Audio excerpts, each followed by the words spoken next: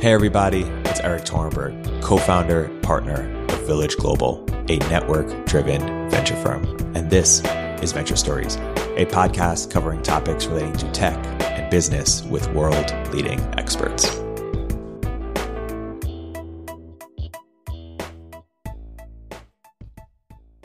Hey everybody, welcome to another episode of Village Global's Venture Story. I'm here today with Sahil Magos of MetaView.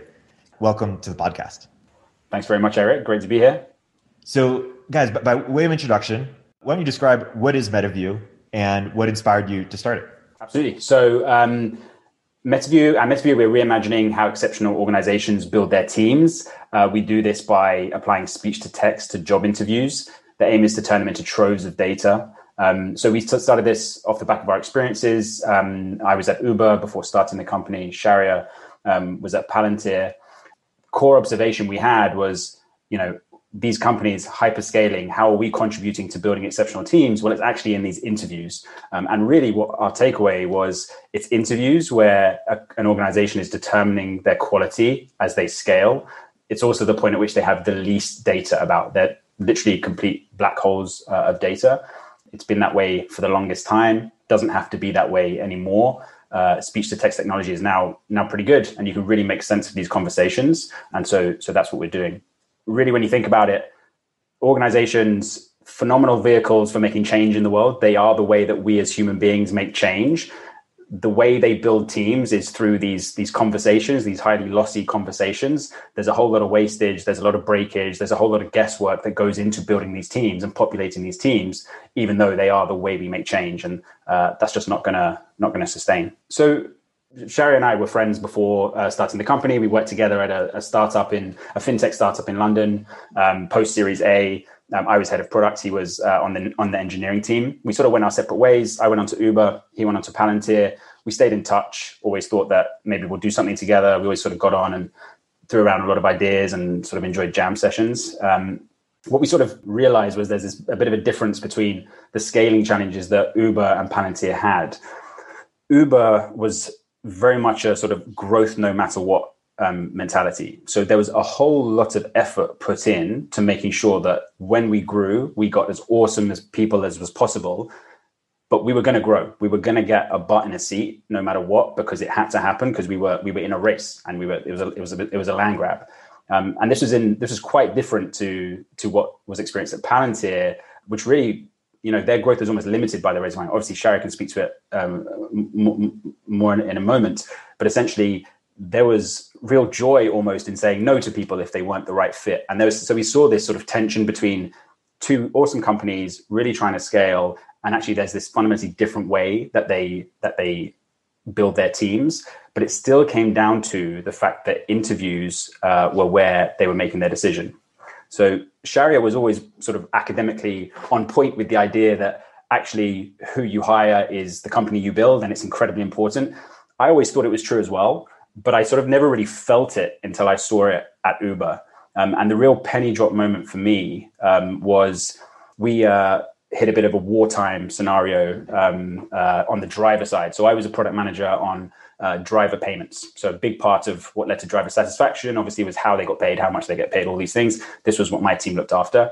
There was a period, you may remember, I think 2017, where there was a lot of aggravation. Drivers weren't happy. And so drivers really became the main focus of Uber as a company. What this led to was a sort of threw out the window our existing sort of well-trodden OKR process that we managed ourselves by. And we switched to this much more top-down, big rock style of management. What this meant was there was a spreadsheet centrally managed by the most senior people in the company. On that spreadsheet was a list of projects that Uber was doing. They were the big rocks, ordained, but from up top, really. And each of those big rocks had someone's name beside it as an owner. So I was one of these big rock owners. I was on driver engagement, on payments. And the penny drop for me was I was looking around through the spreadsheet and I saw, well, really the thing that in my mind, it sort of crystallized for me, the thing that in my mind that is determining which of these projects is going to be a success is the name of the person who's associated with it. And so that for me was this moment when I realized, okay, it really is, I sort of get what everyone says now when they say hiring is so vital, it's going to determine really your success, your ability to grab opportunities as an organization. Once I saw it really just in black and white on that format. So the next step for me was then you realize, well, how are these people getting in the organization? Well, they're coming through via interviews. When I'm sitting in interviews, I'm seeing vastly different styles of interviews. I'm seeing vastly different judgments from interviewers. It's almost like the outcome of that process that determines who gets on the boat is almost arbitrary. And yeah, so when we started to really think about this and peel the lid on, well, what data could you get out of interviews to stop that being the case, we started to get really excited about the possibilities of really building this interview intelligence platform for enterprise.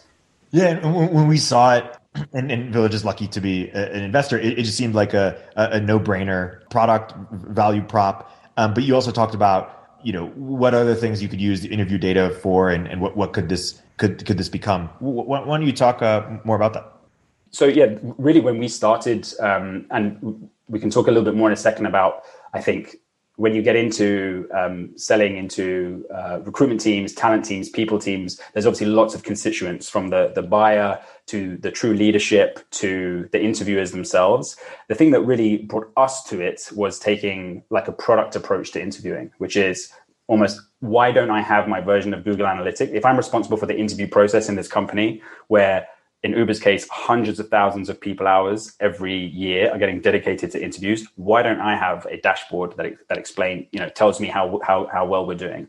So that's really the insights we, when we think about cool things to do with interview data, it's things like identifying your most consistent, most rigorous interviewers and making sure they're passing on their learnings to other members of the team. Identifying if you interview one demographic candidate systematically different to how you interview another. So an obvious example would be, do you interview female candidates different to how you interview male candidates in the organization as a whole? It turns out from our data that most companies do, there's a 12% difference in speaking time between female and male candidates. So female candidates speak 12% less than male candidates typically during interviews. And also face 2 more questions per interview on average. Other things, identifying traits of an interview that result in a candidate being more likely to accept an offer. Identifying traits of an interview that result in hiring candidates that go on to be top performers, so you can go and pattern match that in future. There's just this massive sort of richness of data that can be, of insight, I should say, actually, that can be taken out of these interviews once you have something in the room that can scalably capture these things. And I think speaking of it a bit more abstractly, this is something that, Sal and I were in product and engineering teams all of our lives. It's something that in that world, like observability and telemetry into the health of your product is just so standard and given right now that, yes, we still make human judgments based on what we should do, what we should focus on, what we should not focus on, or how a part of our product is performing. But all that human judgment, there is so much data that informs it. And that was really the thing that with MetaView we were trying to, and are still trying to address, which is the most important decisions in an organization, which are the hiring decisions, the most outcome defining parts of the decisions, which are the interviews, the conversations. There is no observability into it. So when I was at Palantir responsible for making hiring decisions, and I was told there are certain groups of candidates that we're really struggling to close, well, actually, my first question was, what is the most common questions they're asking? What are they interested in? And we just didn't have an answer to that. Or we had anecdotal answer from different folks, and I would go talk to different interviewers and be like, what do you think these folks are interested in? What are they not interested in, etc. But getting to a point today where with MetaView, you can say, of all the candidates that reject an offer that we give them, bucket the questions that they're asking based on theme and show me what they're interested in. And then you can further slice that as well by other data that you have to really have that telemetry and logging into your interviewing infrastructure the same way that you would have into your software infrastructure. That makes a lot of sense. I mean, I was fascinated by your stat on 12% less speaking time on average for females and 2 more questions. What are other insights that you've learned just from tracking so many interviews? Whether examples of things that lead to a candidate more likely to accept an offer or lead to someone more likely to be a high performer? Yeah, conversations are so rich with data that, as you can imagine, we're learning new things all the time. A couple of that have been really impactful for customers. So some of the things that MetaView captures, one would be how many questions are asked during an interview and how many follow-ups to those questions did you have. Recruiting is a bit of a machine, really. You have a certain number of people that go in the top and a certain number that come out the bottom. What people in recruitment often want to know is, how do I maximize the efficiency of that funnel? How do I make sure it's essentially as wide as possible all the way down? What we've seen is that in a recruiter screen, if you cover fewer than 5 topics during an interview, it's 20% more likely that candidate will get rejected at the next stage, i.e. you're not calibrated and therefore you're putting weak candidates through, which is resulting in wastage in the system because someone's interviewing them at the next stage and they're highly likely not to be strong enough. Similarly, for that hiring manager stage, going through to on-site, which is the typical process that many of our customers have, it's a similar story where there's a certain point at which you're not being rigorous enough, meaning you're more likely to put weak candidates through and waste everyone's time. And each that sort of change sounds quite tactical, but when you think about what it takes to gather an on-site team, that's usually maybe 6 to 10 people who are involved in this hire. The chances are the next candidate then you can only maybe see them next week, and by that point maybe they've interviewed at Facebook instead, and you've lost them. So getting the quality of candidate, the calibration on quality of candidate throughout the funnel is something that this data is really, really useful for. So yeah, that's one that we've seen is pretty important. Lots of our customers are very keen to ensure a consistent process. So we have a way that we measure consistency for organizations and essentially score interviews based on their variance from an interview based on their variance from one interview to the next, which is also pretty revealing of quality of interview as well. Yeah, that makes a lot of sense. Speed, consistency, and customization.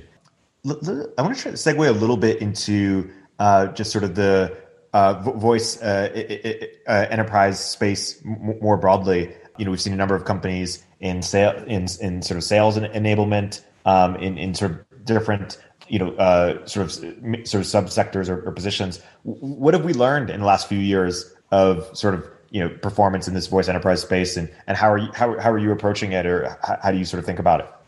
Yeah. So obviously we're pumped about voice, right? We built a company in this space. We think there's a real willingness and desire really to start to use this data that will all transfer into each other in a more systematic way. Fundamentally, we see really conversations or voice as the next frontier. And when we sort of analyze it, there are sort of two strands to it, and we actually play in both. So one is voice as an interface, which obviously that's in the consumer world as well, right? Like Google Home or Alexa, or whatever it might be. These are essentially ways that these products are trying to change our behavior in a way that they believe is more convenient for us to use. So they're trying to get you to say things instead of tap things or type things or click things. So obviously in our case, we capture interviews. So what we're enabling is, instead of sort of rigorously taking notes during an interview, that's handled for you. So there's just a convenience play there, not for necessarily changing behavior. We're just trying to get you to stop your behavior of taking such rigorous notes and instead really focus on that interview. So there's one way that sort of voice is a thing, right? It's an interface, and it's in some cases it's the best interface, the most convenient interface for a certain task. The second part is voice as a data source. So obviously conversations are happening all around us all the time, and of course they are getting stored in some way. They're getting stored in our individual brains as memories. Sometimes we manage to write some of it down if we sort of want to make sure we remember something, but that's like a really lossy process, as you can imagine. You have no ability, not only are you forgetting things, you also have no ability to actually identify trends over time and predict issues and whatnot. So this aspect of voice in enterprise, where you're capturing the data that is transferred via voice, is not really about changing behavior. It's much more about giving people much better tools and much better recall on knowledge so that they can improve their decisions and whatnot. What we sort of realize is there are these two elements to it, of course, convenience and data tracking, data capture. And actually, they're both key, because there are in any enterprise, there are many constituents. There are the people who need to use a tool. So even if you take like a CRM tool, like take Salesforce or something like this, obviously it has awesome reporting functionality. If you're a senior sales leader, you're probably only ever looking at the reporting and using it to make forecasts and predictions and whatnot. But that's never why salespeople use it. Salespeople use it because it helps them close more deals. And that's what they are really incentivized to care about. And so when you build a CRM, you need to care about both of those constituents. And it's very much the same with voice. You build convenience features that make it easier, make your life easier, as you know, by using voice as an interface. But then you also need, obviously, satisfy the customer, the buyer's needs by enabling access to this very rich data that enables them to develop better strategies, make better decisions, make more informed predictions, these sorts of things. So yeah, with I think that's the same for other companies, other emergent conversation analytics companies. You mentioned Chorus or Gong, same thing for them. There's utility for the salesperson and utility for the buyer. And the good thing is these aren't like in conflict. These are two things you need to do. They're not in conflict. They both really lead to the same thing. It's just important to sort of consider both of those constituents when you're building out a business in this space. How would you approach it if you were a venture capitalist or for VCs who ask you for advice for how to approach, different verticals, sort of specific companies in this space? Yeah, really good question. So obviously the best, almost the place that we can speak from is from our experiences. We've obviously taken like a very focused approach where it's a particular type of conversation that we're focused on building an intelligence platform for. Gong, Chorus, that's the same thing. They're focused on a very specific type of conversation. There are other companies out there to take a more general approach. What we see, and the reason we've taken this very deliberate approach or very focused approach on a single type of conversation, is if you really want to make sense of those conversations and turn the data that you gather into an asset that is useful for you as a company, and then also sort of repeatably useful for your customers, importantly as well, and there's they benefit from the fact you're capturing this data, then the focus is really useful. And that's because turning these conversations into data, you need a data pipeline for that. And that means you need to build tooling to turn these conversations into data. And if you try and solve for every type of conversation at once, you're losing fidelity of insight. So I guess, I'm obviously, preaching what we're doing. I guess that's what I tell an investor to do, is you should invest in MetaView maybe. But basically the focus on focusing on a particular type of conversation for which there's an expected structure, for us seems to be the right place to start. Because we assume and we believe that it's also important to build utility and build a product people want from the get-go. We're not expecting our customers to wait around for this to turn into this incredible piece of technology that predicts you should hire tomorrow, right? That's not what's going to happen. It's going to be a tool that is useful from the get-go. And to do that, you need to be able to make sense of these conversations. And that's very hard if you don't have a particular focus. Yeah. Any other sort of vectors that you sort of asking that question, sort of any other dimensions you're interested in that question via, Eric? Or maybe just places. One at a high level, like I wonder if there are consumer use case, or more just like the broader level question of like, is everything going to be recorded in the future and analyzed and parsed? How do you think about that? Yeah. I think there's like the really long-term view, and then there's like the let's call it the midterm, the sort of the 5 to 10 year view. I think 5 to 10 years, I don't necessarily think there's going to be all types of conversations. I think there's going to be that in the business situation. I'll focus on the enterprise, the business, the B2B scenario. I think there's going to be the understanding that there's a particular like palpable business goal that recording this conversation achieves, and it's directly and purposefully convenient for the people who use it. I think in the very long run, the idea that people will rely less on their memory, literally their own personal memory for recall, and that they therefore will use recordings to improve their recall, I think completely will take hold. And I think the thing that needs to happen, of course, is partly a technological advancement, but also like, I guess, an increased maturity or increased sophistication around how we understand privacy. I think a lot of people think the first thing when they think about getting recorded is they think about privacy. Basically, they think someone's going to use this against me in some way. And so when we can actually move that control or that feeling of control, or actually move the ownership of that data to and make sure they understand they own the data to the people involved, then you sort of start to decay. That sort of view starts to decay, and then I think you'll see a lot of applications off the back of that because recording becomes normalized. So we'll finally see quantify who in meetings wastes time, who's productive. I can imagine so. Yeah. Talk about AI and how you think about it as it relates to building out MetaView. Sure. Yeah, we sort of have again, as with everything, it's sort of nuanced, right? There's a bit of a mix on it. So in one way, it's completely vital. Like obviously MetaView would not exist without recent developments in AI, specifically in NLP, obviously. But in another way, it's sort of irrelevant. As I mentioned, it's vital in that AI continues to make speech to text pretty awesome. And there was a couple of real step changes in the last few years that have made, that's why you start to see Gong, Chorus doing so well and other companies emerging.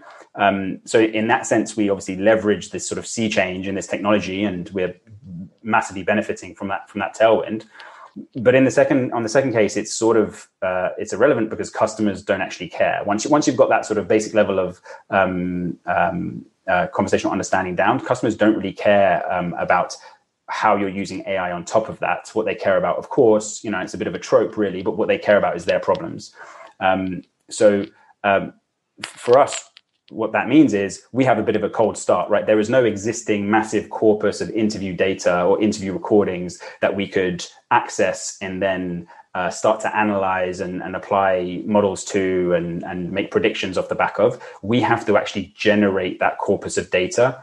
And the way that you generate that corpus of data is not by promising some predictions that we can make using AI in future. It's by actually giving value in the here and now. So what we focus on day to day is much more what are the valuable things using our data annotation pipeline and using our understanding of customers and what they want. What can we do that will actually give them value today, which is not really leveraging AI. But what we do know is we'll be able to, once you have this corpus of data, of course, you get an advantage in the use of AI to make quicker predictions, cheaper predictions, and all these sorts of things. So it's really about the underlying data asset, which we focus on.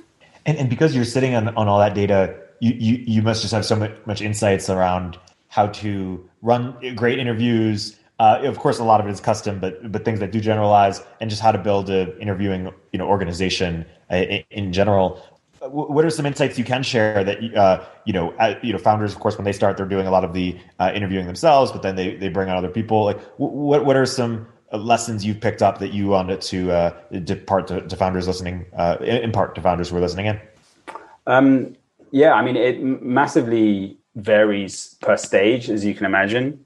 Obviously, we tend to focus more on companies in the sort of anywhere between 200 and 3,000 people, still growing really fast, let's say 50% headcount year on year. But of course, a lot of folks, and obviously we're still in the boat of being very founder-led in our own hiring, for example. So we sort of see both sides. We see what founder-led hiring looks like, and we try and do an awesome job of that. And we also see what somewhat scaled hiring is at these larger organizations. Obviously, when you start out, you've got a great hammer that you can use, a great tool that you can use for calibration, which is, as a founder or as a founding team, make sure that you're involved in every interview loop. Now, you might make bad decisions, but at least the decisions are going to be the decisions you would have made. When you're a larger company, obviously, once you get sort of above 100 people or so, then you lose that ability to really be a meaningful part of an interview loop. And that's when you start to get really anxious about, well, hang on, there's 60 people in my company who have been here for less than a year, but they're deciding who the next 100 people to join the company are. And I hardly know these people. And I wasn't sure when I made that decision to hire them anyway. And now they're building out their own team. And that's like a really anxiety inducing situation to be in, because, any founder has really tried to nurture and cultivate a culture, and to see it sort of slip away so easily and exponentially almost slip away is really hard to see. So yeah, we focus more on those problems with our products. Yeah, so in terms of actual best practices we see, there are a few basics that all the top companies will push. One is structured interviews. So structured interviews basically means for a given candidate at a given stage, ask each candidate the same thing. Super simple. It's an excellent way to obviously achieve some form of consistency, but also what you will realize as a hiring manager or a person involved in the hiring decision is you're much better able to calibrate on what great looks like. Very, very simple way to do that. And you actually start to get an idea of again, what good looks like. Other things that... Just on that point for a second, what if you're asking the same questions every time, why even have multiple interviews? Like what's the, what leverage do you get from sorry, just to be clear, what I mean is, if I'm responsible for a certain stage of interview and I'm going to have 5 candidates come past me, I'm going to ask the same questions to each of those 5 candidates. But you're completely right. Part of the structure of the structured interview process will include the next person in line, the person who's doing interview number 2, make sure they ask a different set of questions to me. And you want to focus on them. They want to focus on proving or disproving certain competencies that the candidate might have, and I will focus on proving or disproving these. And when you come out of those interviews, you don't necessarily want to come out with a hire or no hire decision. You're just coming out with, given I was focused on this set of competencies, would I recommend are they strong or are they weak on these competencies? And then, of course, the hiring manager can make the overall decision based on that synthesis. So yeah, structured interviews for your stage ask the same questions, but the candidate should face different questions. Any one candidate should face different questions at each of the stages. Another really good process to get fired up is shadowing, something that we try and enable virtually. We do enable virtually on MetaView. So shadowing, it is quite time intensive if you're not using a tool like MetaView. It basically means if you're a trainee, say you're new to the the organization, we're not necessarily going to throw you in and have you conducting interviews right away, because if we put you in front of a really great candidate and you don't spot it because you're not calibrated, or you give them poor experience and we miss them, that's too costly. So what we're going to do is you're going to shadow a seasoned interviewer, and what they typically do at top companies is you will shadow a seasoned interviewer 2 or 3 interviews, which might take 2 or 3 weeks maybe, depending on when they're interviewing. Again, that's one cool thing about having an interview intelligence platform is, of course, you can actually just do that shadowing asynchronously and do it all in an afternoon, and then you're sort of ready to go to step 2. Step 2 is when you conduct an interview as the sort of the trainee interviewer, and a more experienced interviewer shadows you. So they sit in the interview with you. It means they can interject if they need to. It also means that when you give your synthesis on a candidate, your judgment on a candidate, they can sort of almost nudge you on it and make sure you're calibrated in the right way. So shadowing programs are great. They are expensive in a few ways, in terms of your seasoned interviewers are usually some of your most experienced people as well, which means they're spending twice as much of their time interviewing as they would otherwise, which is why we've made it part of MetaView's platform as well. But they are a really effective way to calibrate people, that's for sure. A couple of other things that are, I think, slightly more almost expert level. One is when you make the hire, or when you're essentially getting ready to extend the offer, obviously, with all these things, you want to get better and better over time, and certainly not decay over time in terms of the quality of decision that you're making. So a really good practice to get into is to essentially write up your hiring thesis for each individual you're involved in. And the best way to structure that is to write up what a success path for that person looks like, i.e. when they join the company, if what does great look like and what's going to enable them to do it, but then also write up a failure path and try and almost predict if I was to tell you that in 6 months' time, a year's time, 2 years' time, this hire had been a bad hire, what would you think were the reasons why that would be? And almost do that pre-mortem at that stage. It's not designed necessarily to change your decision in that moment. What it's designed to do is to help you build up that muscle of realizing what to look for in candidates, and give you something to refer back to if and when it does turn out that they were a bad hire. So that's a really, really good practice that we do at MetaView, and a lot of top companies do too. And then I think there's just various techniques around being very deliberate about interviewing. Some we've already mentioned, actually have specific questions you're going to ask and actually know exactly what competencies you're going to focus on. That's like basics. That's a must. I think as you get more and more experience as an interviewer, there's almost a few different philosophies that you can adopt as an interviewer. And I think it depends on what we see is this tends to vary certainly by company, but sometimes by department. So some companies, some departments take what would be called a hire first mentality. This essentially means that they're going in knowing what this person needs to have to be hired.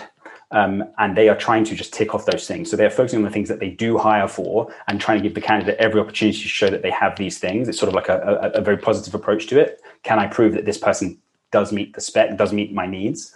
Another approach is to go fire first mentality, which is almost to say to yourself, okay, I'm going to try as hard as I can to prove that this person doesn't have the things that I want to see. And there's no right or wrong. It's just a different way to hire. And it depends on what your goals are as a team. For example, if you're building out what we might see is someone is going through a hiring spike on customer support, and they need to hire, get 20 people in the next 3 months or something like this, then it might make a hire first approach makes more sense. But in certain other situations, this fire first approach makes more sense. So yeah, those are some of the things that we see top companies do, and we're big fans of, and we do sort of with our customers. We have obviously pretty good relationships with all of them, so we sort of talk on some of these things, and even though they're not directly in our product, they're sort of some of the things that we mentioned folks should give a go. Yeah, can you give more examples of what hiring VCs look like? I mean, really, it is as I described, which is you would again almost do that what you'd call a pre-mortem, which is in a scenario where this person, I'm trying to think of a literal example. So things that you might mention in one of these, for example, a failure path, you might have picked up during an interview that the candidate ticked a lot of boxes, but for whatever they didn't seem to show much initiative. Didn't show much initiative in their past work. So your failure path for them might be that when given ownership of a project, they didn't step up to the plate and really, 10x on that project.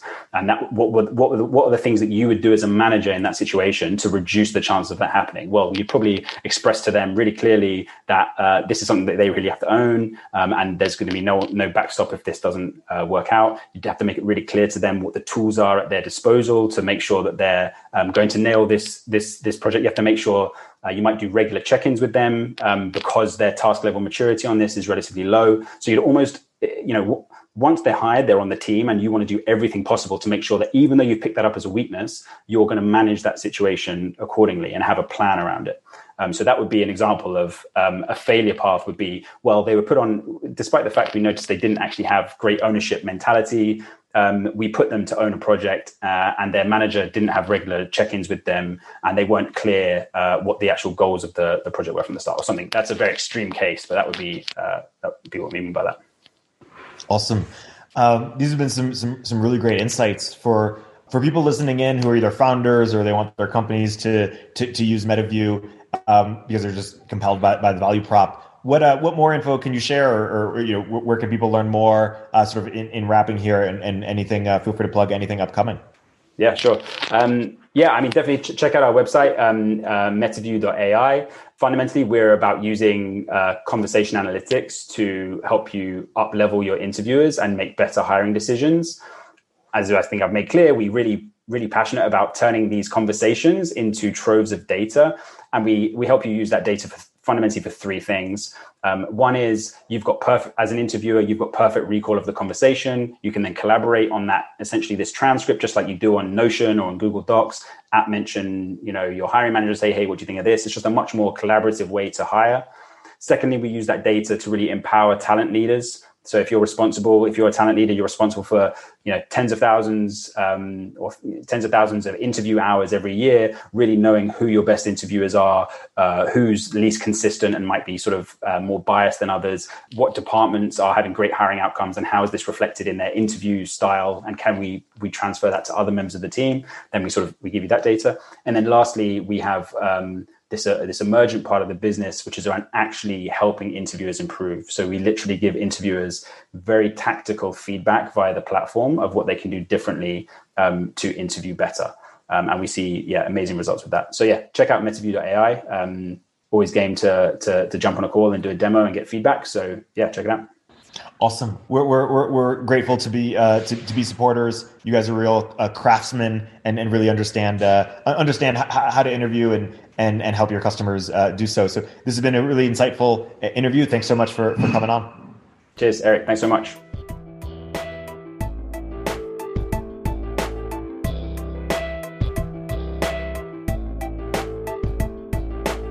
If you're an early stage entrepreneur, we'd love to hear from you.